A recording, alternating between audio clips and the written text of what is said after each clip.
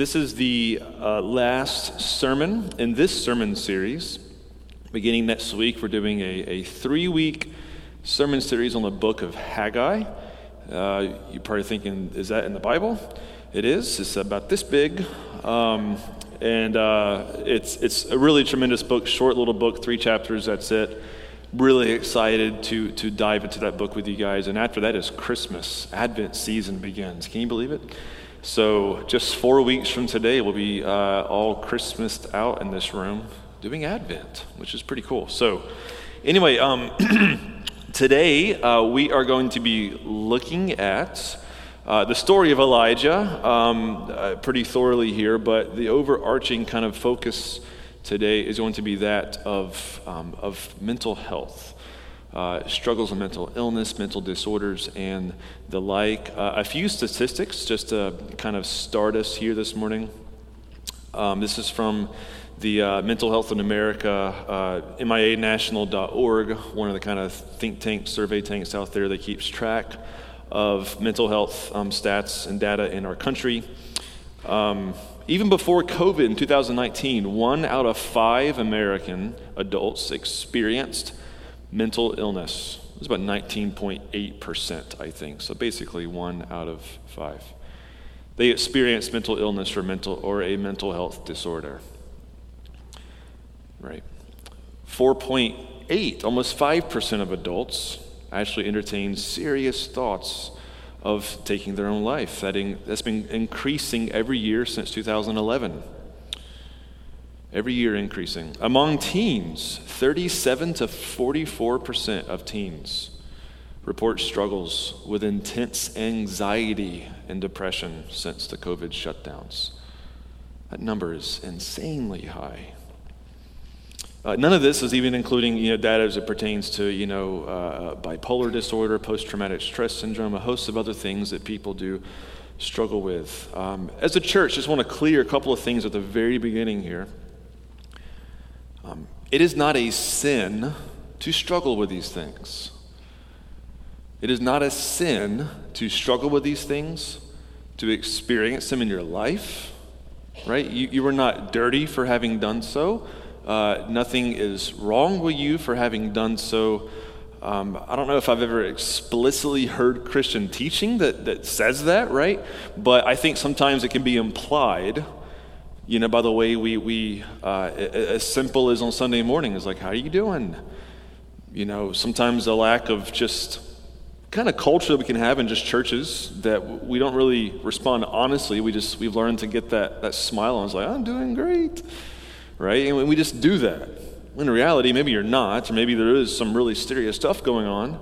But we just kind of learned, we just want to look like we're happy, because I guess happiness 24/7 all the time is associated with what it means to be a Christian, right? That's kind of the implied culture, at least that I grew up in, as I attended church. And thank God for seasons when things go well. I mean, those are tremendous blessings. But it's okay to say, actually, in this time of life, I'm really not okay.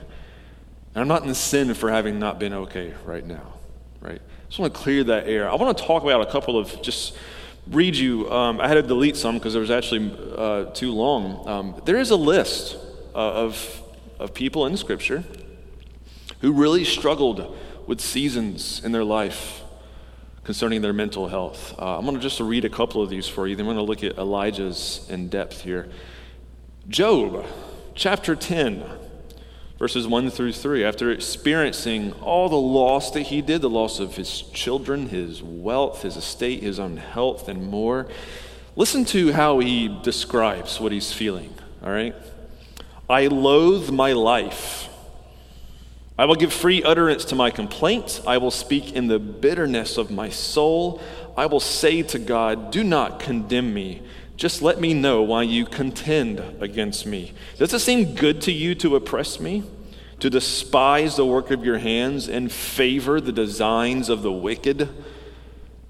Verse 8, your hands fashioned and made me, and now you have destroyed me altogether. That's in our scriptures here. Right.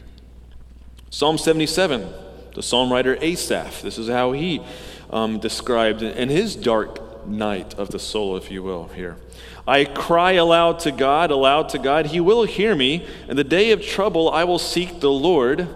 And listen, in the night, my hand is stretched out without wearying, but my soul refuses to be comforted.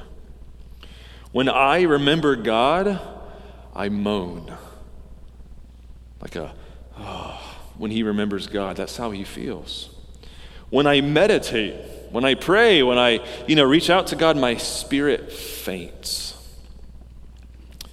Paul, 2 Corinthians 1, verse 8, speaking to this church in the city of Corinth, we don't want you to be aware, brothers, of the affliction we experienced in Asia, for we were so utterly burdened beyond our strength that we despaired of life itself. That's from the words of the Apostle Paul, despairing of life itself. And of course, Jesus here, Matthew 26, verses 36 to 38. Then Jesus went with them to a place called Gethsemane. And he said to his disciples, sit here while I go over there and pray. This is the night before he's arrested, right? The night, the hours before he's arrested, before he faces the cross. After taking with him Peter and 2 sons of Zebedee, listen to these words of our Lord and Savior here. He began to be sorrowful and troubled. Verse 38, he said to them, my soul is very sorrowful, even unto death. Even unto death. Remain here and watch with me. Be my brothers here. Hang out with me. I'm so sorrowful. I feel like I could die right now. And Luke even describes him as saying that with literally sweats of blood peering through his pores because of his intense pressure he was feeling in that moment.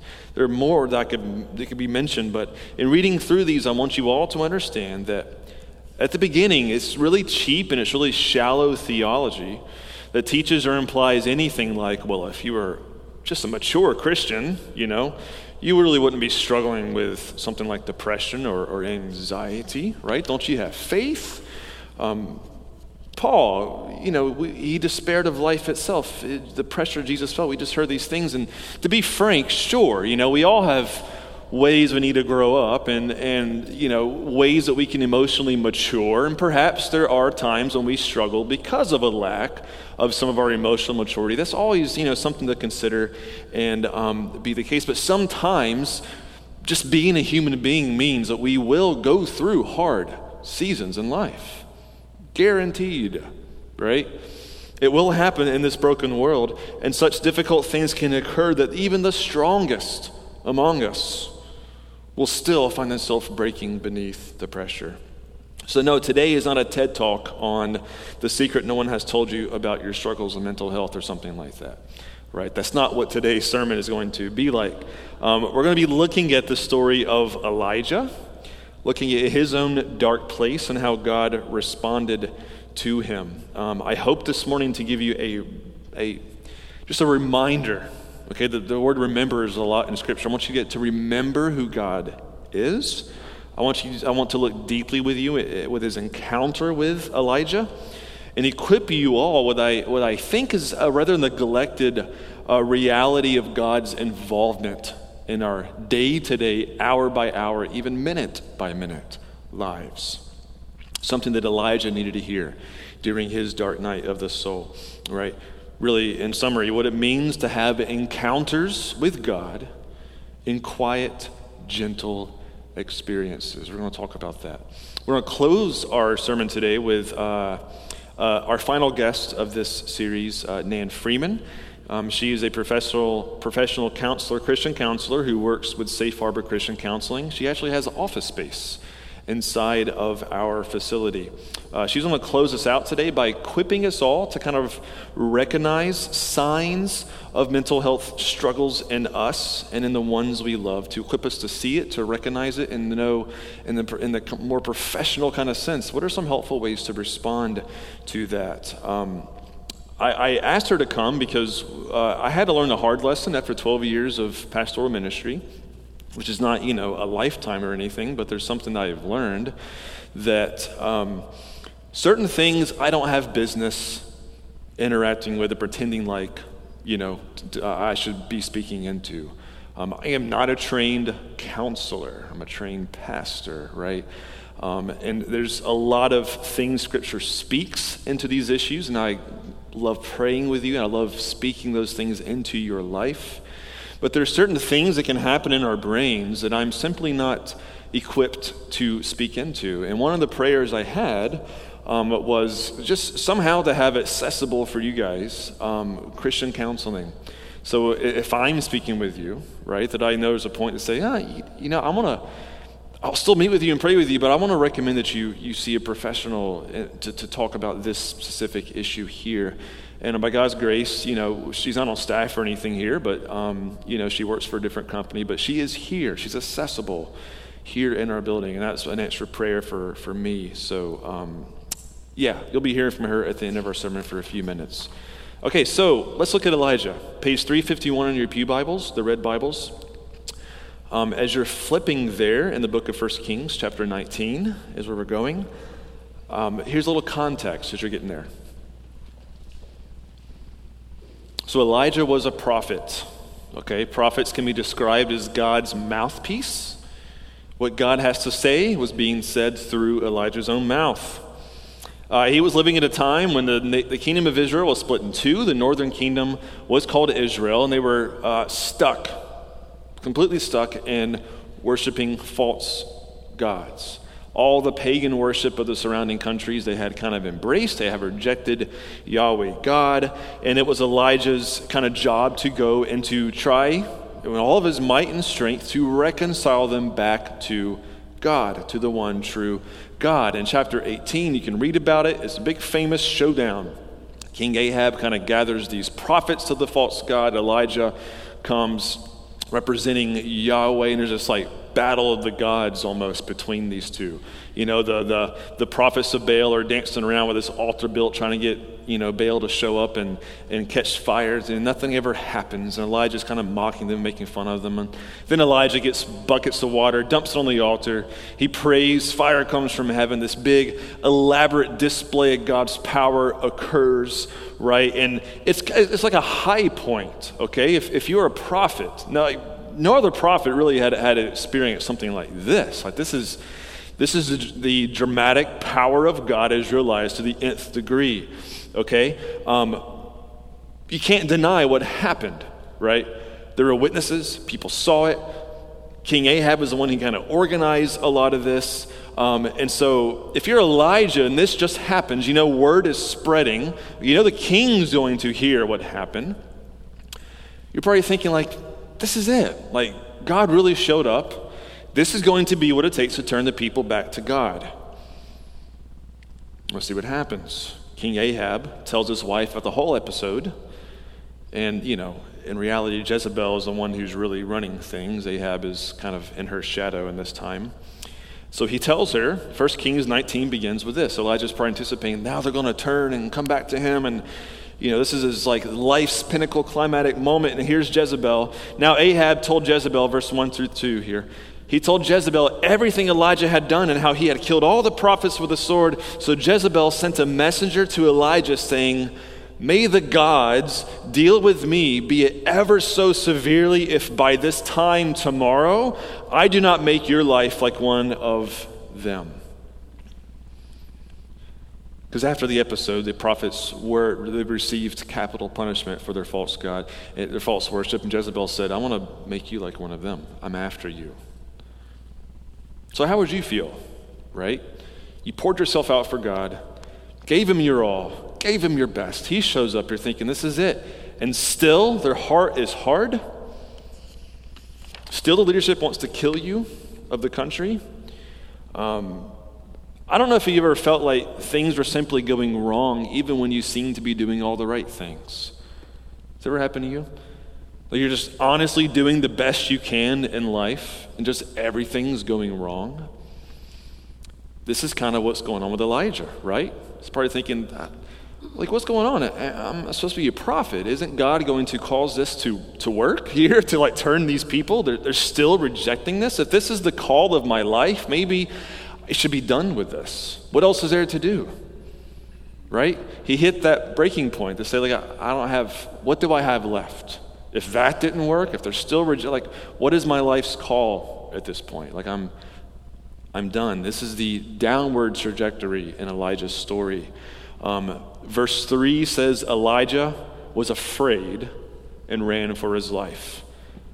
Okay, nerd alert. Sorry. Can we have a nerdy moment for a minute? Nerd alert.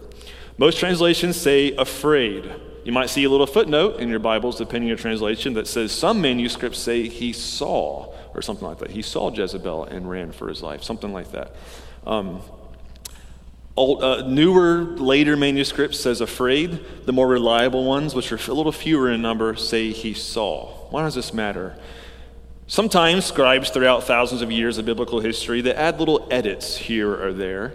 And so it's the job of a whole discipline called textual criticism to figure out what are those edits that don't belong to the original manuscripts. I think afraid was an edit that entered his latter manuscripts. Because I don't think Elijah was afraid.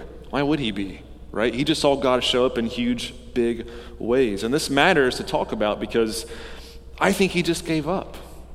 He kind of like threw his hands up. I was like, I have nothing else to do here. I've done everything. I've poured myself out to God. My life's work has not come to fruition. They're still after me. I'm done. I'm gone. I'm out. And he runs away. I mean, he runs because they are trying to kill him. So he's not going to stroll away. He runs away, right?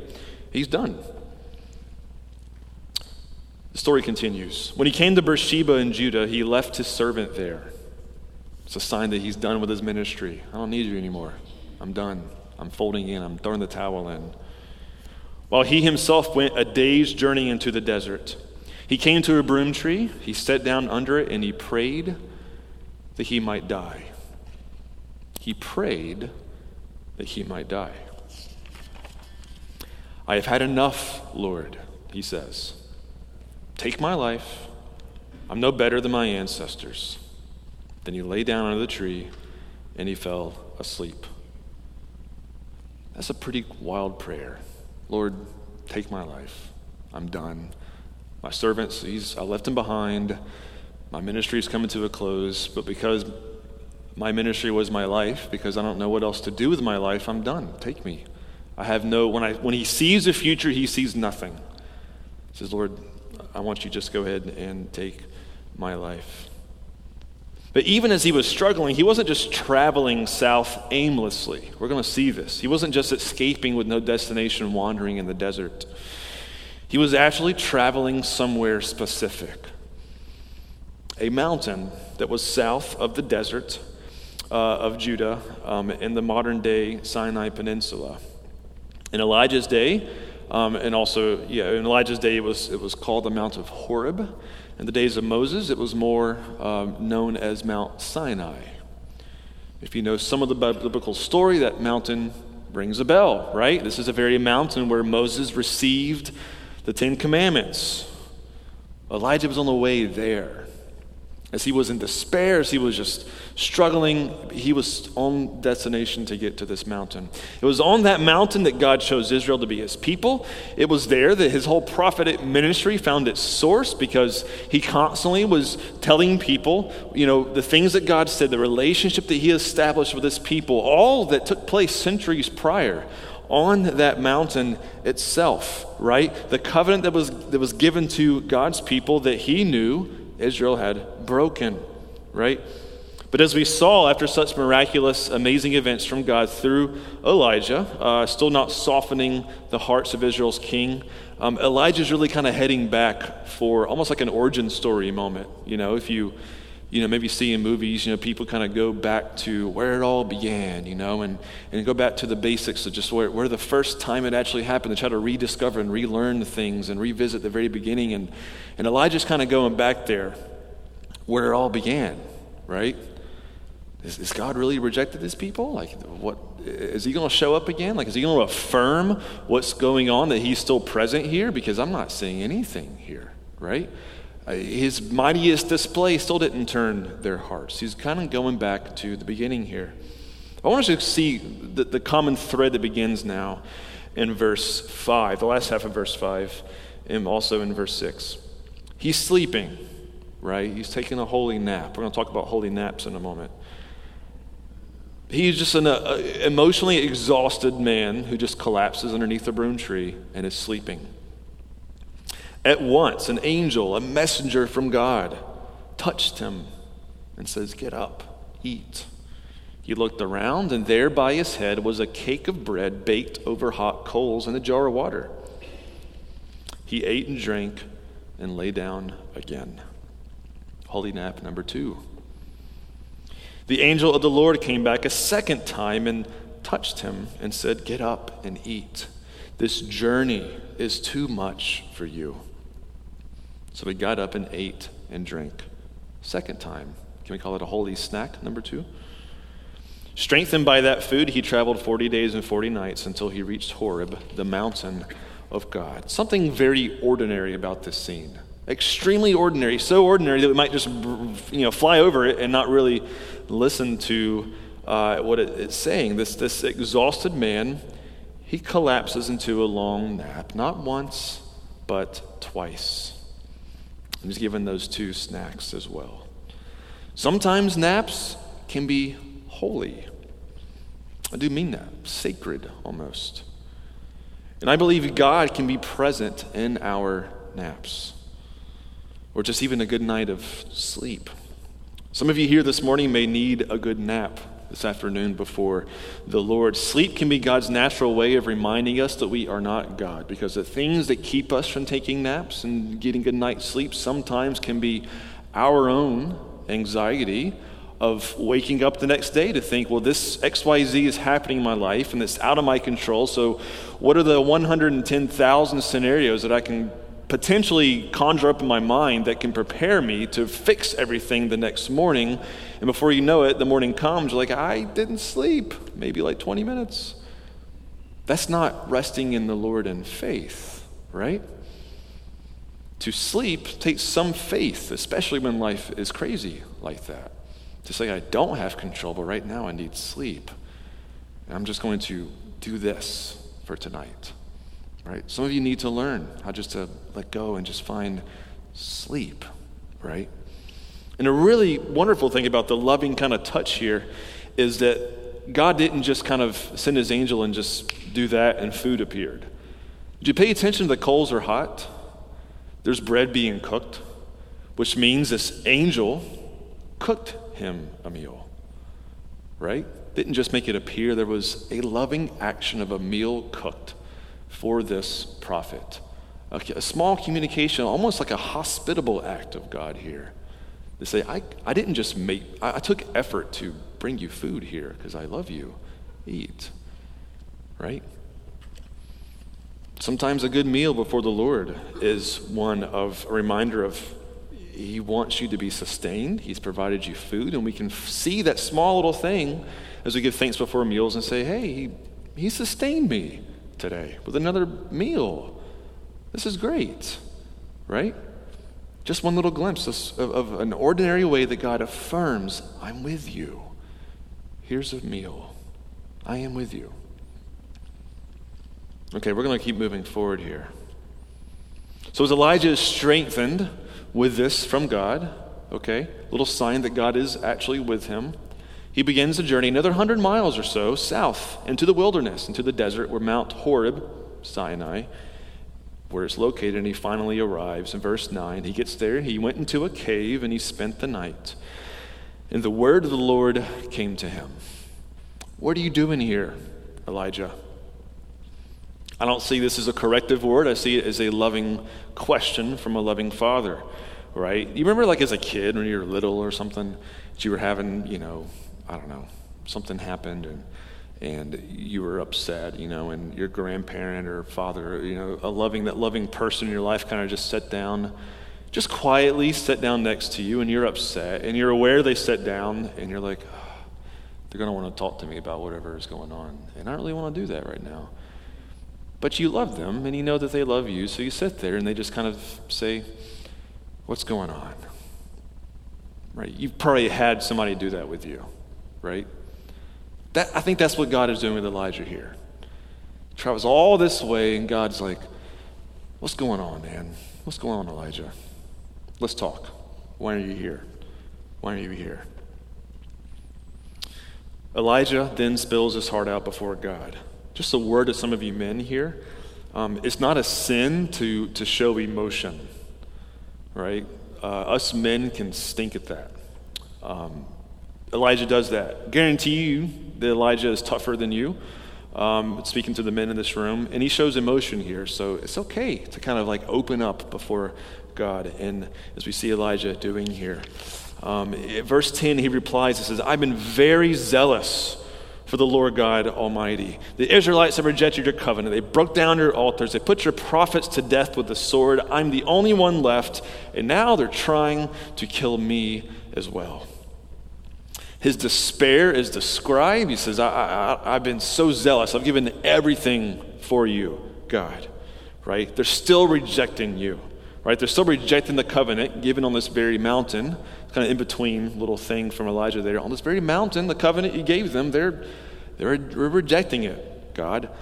All the altars are rejected and broken down. All the prophets, just like me, are being killed, right? There's kind of like a little bit some complaints given there, right? Because in the covenant it said that people who broke the covenant will be receiving the punishment. And Elijah says, I think I'm the one receiving the punishment right now, God. All the people like me that are trying to actually maintain our relationship with you are being hunted down and killed. The ones who are rejecting you seem to be doing it from the top down, and they're flourishing. What's up?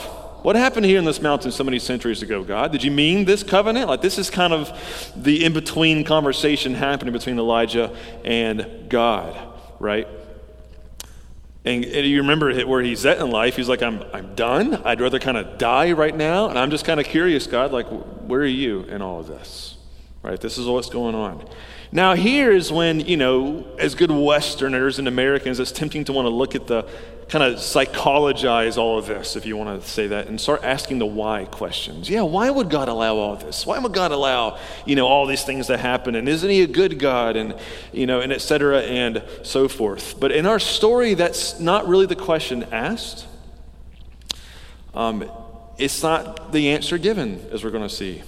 This is nothing but a broken prophet, and in similar fashion to Moses, even in a few instances, he's giving an official complaint before God against a rebellious people by which he himself wants to give up and quit doing what he's doing and simply die. Moses had a few moments like that as well. But here's what God does here. He gives Elijah something really important. He gives Elijah an experience, an encounter with himself. He wants Elijah to have an encounter with the living God, with himself. This is one of the more unique ones in all of Scripture, and I want to look closely at this.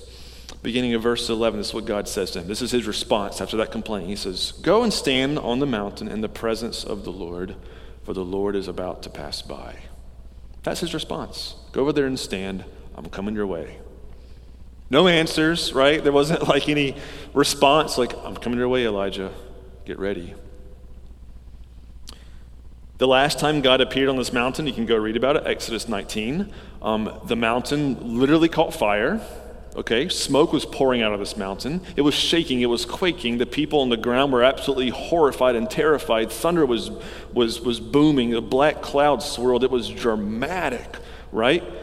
So maybe if you're Elijah, you might be thinking, uh-oh, if God comes over here now, like if that was like last time, am I going to make this? Am I going to survive this? Look at this. This is what happens in verse 11. Then a great and powerful wind tore the mountains apart and shattered the rocks before the Lord. But the Lord was not in the wind.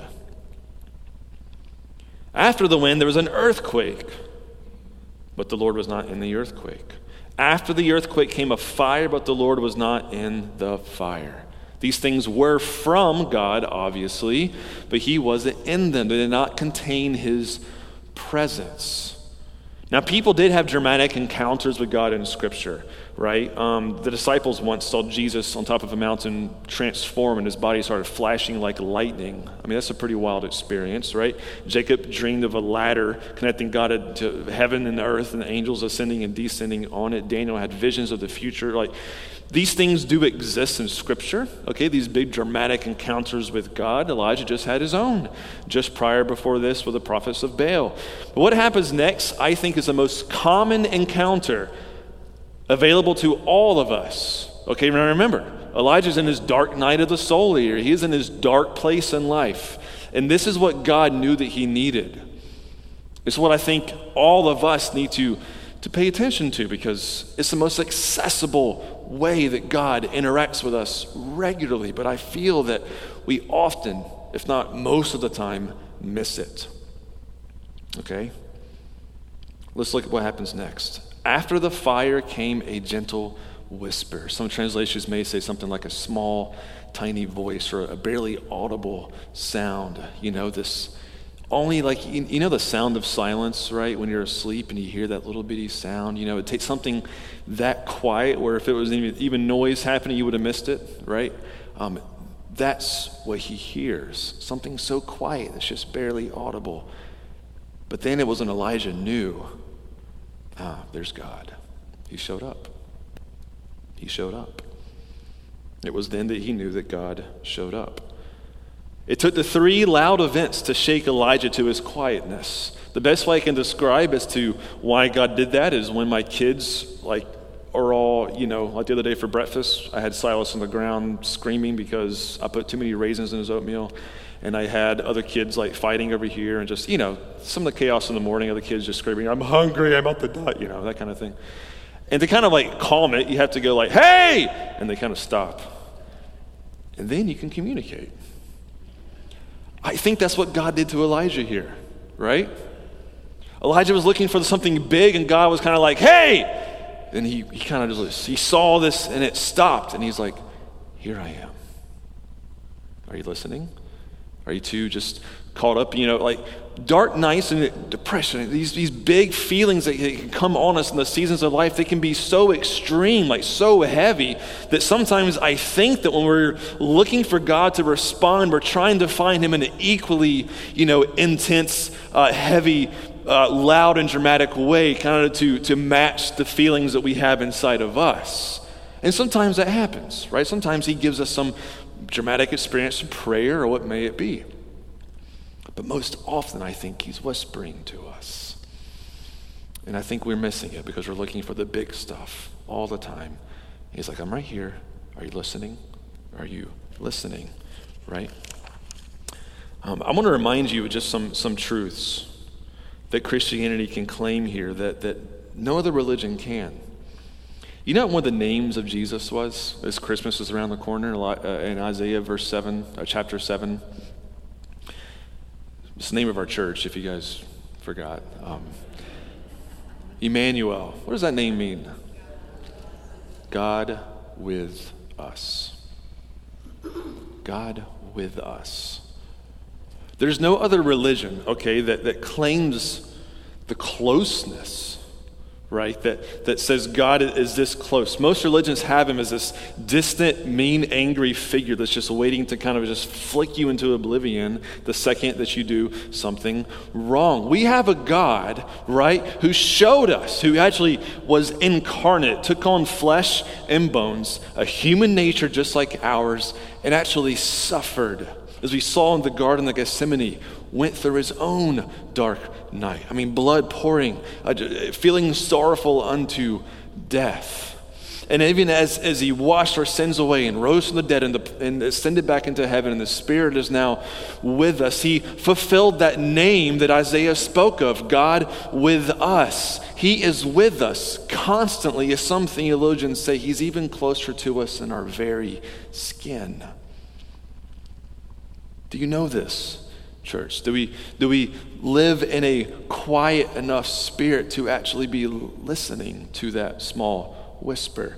There's various ways he does this. Quiet affirmations that I'm with you, right? In seasons when things are really hard, right? He's constantly telling you, I'm with you. Listen to this quiet way. The book of Ephesians talks about God affirming his presence in our life and his small quiet whispers. Listen to how ordinary this is, okay? This is a prayer from Paul. I've been reading this almost every day for weeks now. Ephesians 3:18 through 19. Paul is praying for the church that they may have strength to comprehend with all the saints the breadth and length and height and depth, and to know the love of Christ that surpasses knowledge. I actually didn't cut off verse 17. Verse 17 speaks of that it is through the Spirit of God that this power is available. I pray that the Spirit will provide you with the ability to know how much God loves you. That feels really ordinary. God loves you. Yeah, that's on the smallest little sticker for children, right? We give in Sunday school or whatever, but Paul says, no, I want the Spirit of God to remind you how much he loves you. What is the width and the height and the depth? Because he's with you, and his love is bigger than you'll ever know. You need to be reminded of that. This is a way, this quiet affirmations in our life. Yes, he loves me. The Spirit showed me this today. Right? It may not be a big event where there's the tears falling, you feel broken. Oh, he loves me. Maybe not. Probably not, right? On a Tuesday morning, you might be brushing your teeth to get running to work, and you're feeling the anxiety of the day, and the Spirit's just like, I love you. You listening? I love you. And you're like, oh yeah, he is with me. Even though it may not feel as intense as what I'm feeling right now, I know that he is with me. So here's 4 ways that I want to, before Nan comes up here, 4 practical ways to listen to that whisper, okay? Because one of the most common things I get asked as a pastor is, I want to hear from God. I want to hear the voice of God. How do I hear from God? Here's 4 simple ways. Number 1 is through Scripture. This is inspired by God. It actually has his words. So if you feel dry and you're in that season of difficulty, right, and you want to hear from God, well, the best thing you can do is just to open this guy up here and go to the Psalms and read. This is his word. Elijah didn't even have this, right? What we do. Spend time in Scripture, right? Meditate on it. Pray for the Spirit to illuminate it, and that he'll use these words to then speak to our hearts, those whispers. This is available to us. Take time daily for this. Number 2, others. Through conversation with others, especially Christians, right? We can be reminded of and hear from God from others. His small whispers can come to us through the most mundane of conversations on a Sunday morning with a brother or a sister here. Number 3 is kind of subjective, but I think it's real. You ever had just that feeling in your gut after prayer or something that you just prayed for, and maybe you're pushing away the feeling, but it's just kind of there, and you don't know how else to describe it, and you feel like you should listen to it? That's probably some of the whisperings here from God, right? It may not be writing in the sky. It may just be a feeling that he's like, listen, pay attention, right? And 4 is just prayer and stillness, right? The Psalm of 48 says, be still and know that I am God. And finally, just be reminded of who he is, his sovereignty. His sovereignty in past, present, and future. Elijah was told this right after this part in the Scripture. When Elijah repeats his complaint to God, God kind of tells him what's happening next. A reminder to say, Elijah, I am in control. Here's what's going to happen next. Psalm 77, that talked about that when I think of God, I groan, okay? It ends like this after he's complaining. He says, I will remember the deeds of the Lord. Do you remember the deeds of the Lord in your own life? Those are real. Remember that. I will remember the wonders of old. I will ponder your work and meditate on your mighty deeds. Your way is holy, O God. It is holy. Psalm 77, verse 14 here. What God is great like our God? You are the God who works wonders. You have made known your might among your peoples. Sometimes his own acts in your life or in those around you can be the very thing you need to remind yourself of in those dark places, to say, I know he's real, even if right now I don't sense it and it's not really in my periphery. I know that he has acted in my life before, or I've heard stories of my friends or other people, and I'm clinging to the hope of those stories as I take one more step this day. This is just some biblical counsel here that I hope can equip you for this. It is right now that I want to call up Nan to kind of give us some more clinical professional kind of sets to equip us to recognize if we're falling into, a mental illness or a mental disorder, or just the lack of mental health in our own life, how to recognize it, and some healthy steps to take from the professional side of things. So, Nan, could I have you come up? Welcome, Nan, everybody. I think this is working. Yes. Okay, well, good morning, everybody, and thank you, Pastor Dan, for allowing me to come and for just a really wonderful sermon. I'm going to talk about what to look for if you are facing some distress. Now, we often bandy about words like mental illness, psychiatric disorders. I really like to put this more in layman's terms and call it distress and suffering. And the reason why is because when we have distress and suffering, it is not a sign of our weak-willedness or poor character or something shameful. We're having a normal reaction to abnormal events in our lives that are causing us to have symptoms that reflect our suffering, and that suffering is a signal to say something is not right that needs to be put back in order. And so I'm going to be talking, make it as brief as I can, although I could go on forever. What are some symptoms to look for, steps to take, and when to reach out to, a healthcare professional. And so in terms of symptoms that somebody may be suffering from, whether it's you or somebody that you love, this is not exhaustive, but just some things to look for. First, just emotionally, that there's sadness, crying spells, there's worry or panic. There's just this kind of nebulous fear that something bad is going to happen, whether you can name it or not, but just something bad is going to happen. Then there can be some physical symptoms as well, racing heartbeat, sweating, just GI distress, like my stomach is in knots. I'm just breaking into a cold sweat. I feel like I've got some knot in my throat and I can't swallow. So some very strong physical symptoms, and they can be pretty severe. Body aches. And then some behavioral things, crying, isolating ourselves, just low self-esteem, insomnia, relationship conflicts, low motivation and low energy. We just don't feel like doing anything. Things that we always used to enjoy, we just don't care about anymore. And some of the biggest, self-harm. So whether it starts with the thoughts of, I'm having thoughts of taking my life, of cutting, punching myself, risky behavior, I'm going to drive down an I-95 at 90 miles an hour with my eyes closed, or, under the influence. So risky behaviors.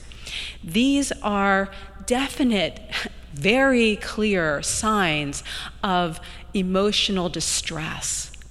And there's a good reason why we have these emotions. God gave us our emotions as part of our body so that we can have signals to pay attention to, that something's not okay and needs to be tended to. Okay, so if you or anybody you know is having these symptoms and they're going on, and we say generally 2 weeks or longer, without any kind of improvement, without any kind of let up, please pay attention to that. That's our body's way of saying something to us that needs to be taken care of. In the same way, if a fire alarm went off in the building, we'd run. So these are signs, and the symptoms are fire alarms going off saying there's something that needs to be paid attention to. Okay, so what are the steps that we take to just, these symptoms and the signals that are given off? Number one, pay attention to them. Avoiding avoid ignoring them. Okay, because that's, if we want to be attuned, whether it's to God's Spirit or to our own bodies, we have to pay attention.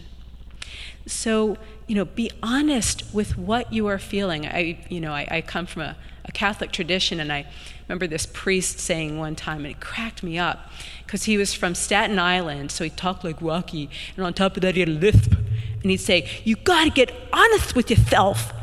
And that's what we need to do, is get honest with ourselves. I mean, he was right.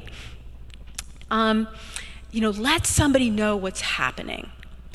And if your loved ones are saying to you that something's changed, whether it's with your behaviors, with your moods, pay attention to that. Listen to them, because they're noticing things that you or I may not want to hear or pay attention to, or we're just not even aware of. We may not even have the insight to recognize what other people are seeing in us. So please listen to them. Okay, now, finally, when is it time to reach out to somebody who knows more about this? A really objective and caring person. When there's any talk of self-harm or harm to another person, I want to hurt another person. What we call, self-harm, suicidal ideation, homicidal ideation. So whenever there's any talk of that, then you definitely want to reach out. We don't ignore these things. It doesn't mean that somebody's going to act on them, but if we can act quickly and get to the root of it, then it doesn't have to grow into something deeper, harder. And I think we are all too aware of the mass shootings that have been happening. What would have happened if we had reached that individual much sooner, much earlier? Might that have prevented a massacre? We hope. Okay. When your symptoms have gone on for months and even years, do you really want to keep suffering? Okay. When symptoms interfere with our work performance, our relationships, or our daily life, our ability to sleep, to feed ourselves, our self-care. And when we are waiting for somebody else to change, and they're not, come for yourself then. When you're hoping that your child will go to counseling and they refuse, come instead yourself. Okay. And when you're in any kind of danger, one of my preferred populations is working with domestic violence. And my background has been, mostly with women in domestic violence, and they have been immigrants. And so there's lots of danger that can come up in relationships. To please reach out for help. Okay, and then there are two sayings that I love to share. These are kind of my sayings. And number one, it is, we cannot change other people, but we can change to the extent that others start to change because of our changes. So we can be the catalyst for change, even if the people we want to change are not. And the second one is, sometimes we would rather stay in a familiar misery than risk an unfamiliar happiness. Don't let that be you.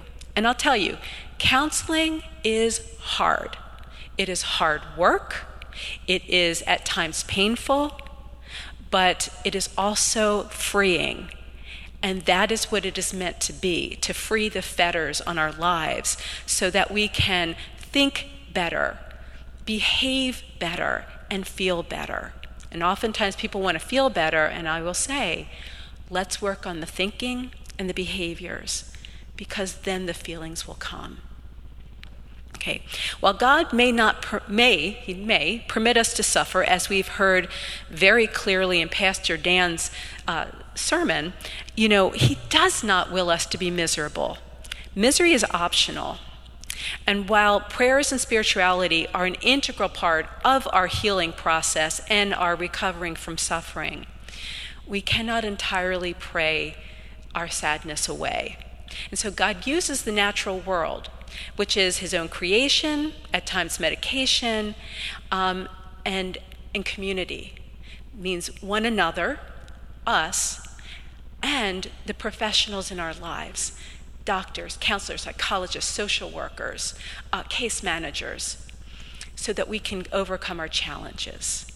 So I just wanted to leave you with that.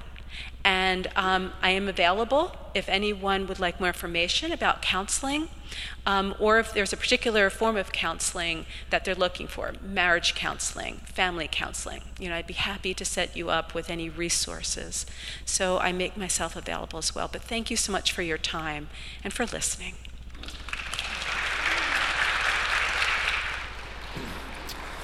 All right. At this time, call the worship team forward as we close. This is our what we call ministry time. So if anything you heard this morning really impacted you, we have people available up front here for prayer. So as they're coming up, let me start this time by prayer. Lord, thank you that you love us. Thank you that you are with us. Lord, we live in an age of just abundant resources, and in many ways, it's a blessed time to be alive. I just pray that your Spirit would, if anyone in this room is just, needs to take that step forward, to just receive prayer for these things, or even farther to prepare themselves to, for counseling or things, Lord, that a healing could occur this morning in this room.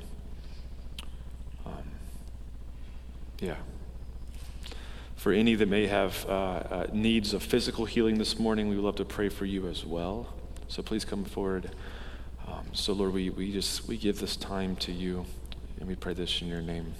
Amen. Amen.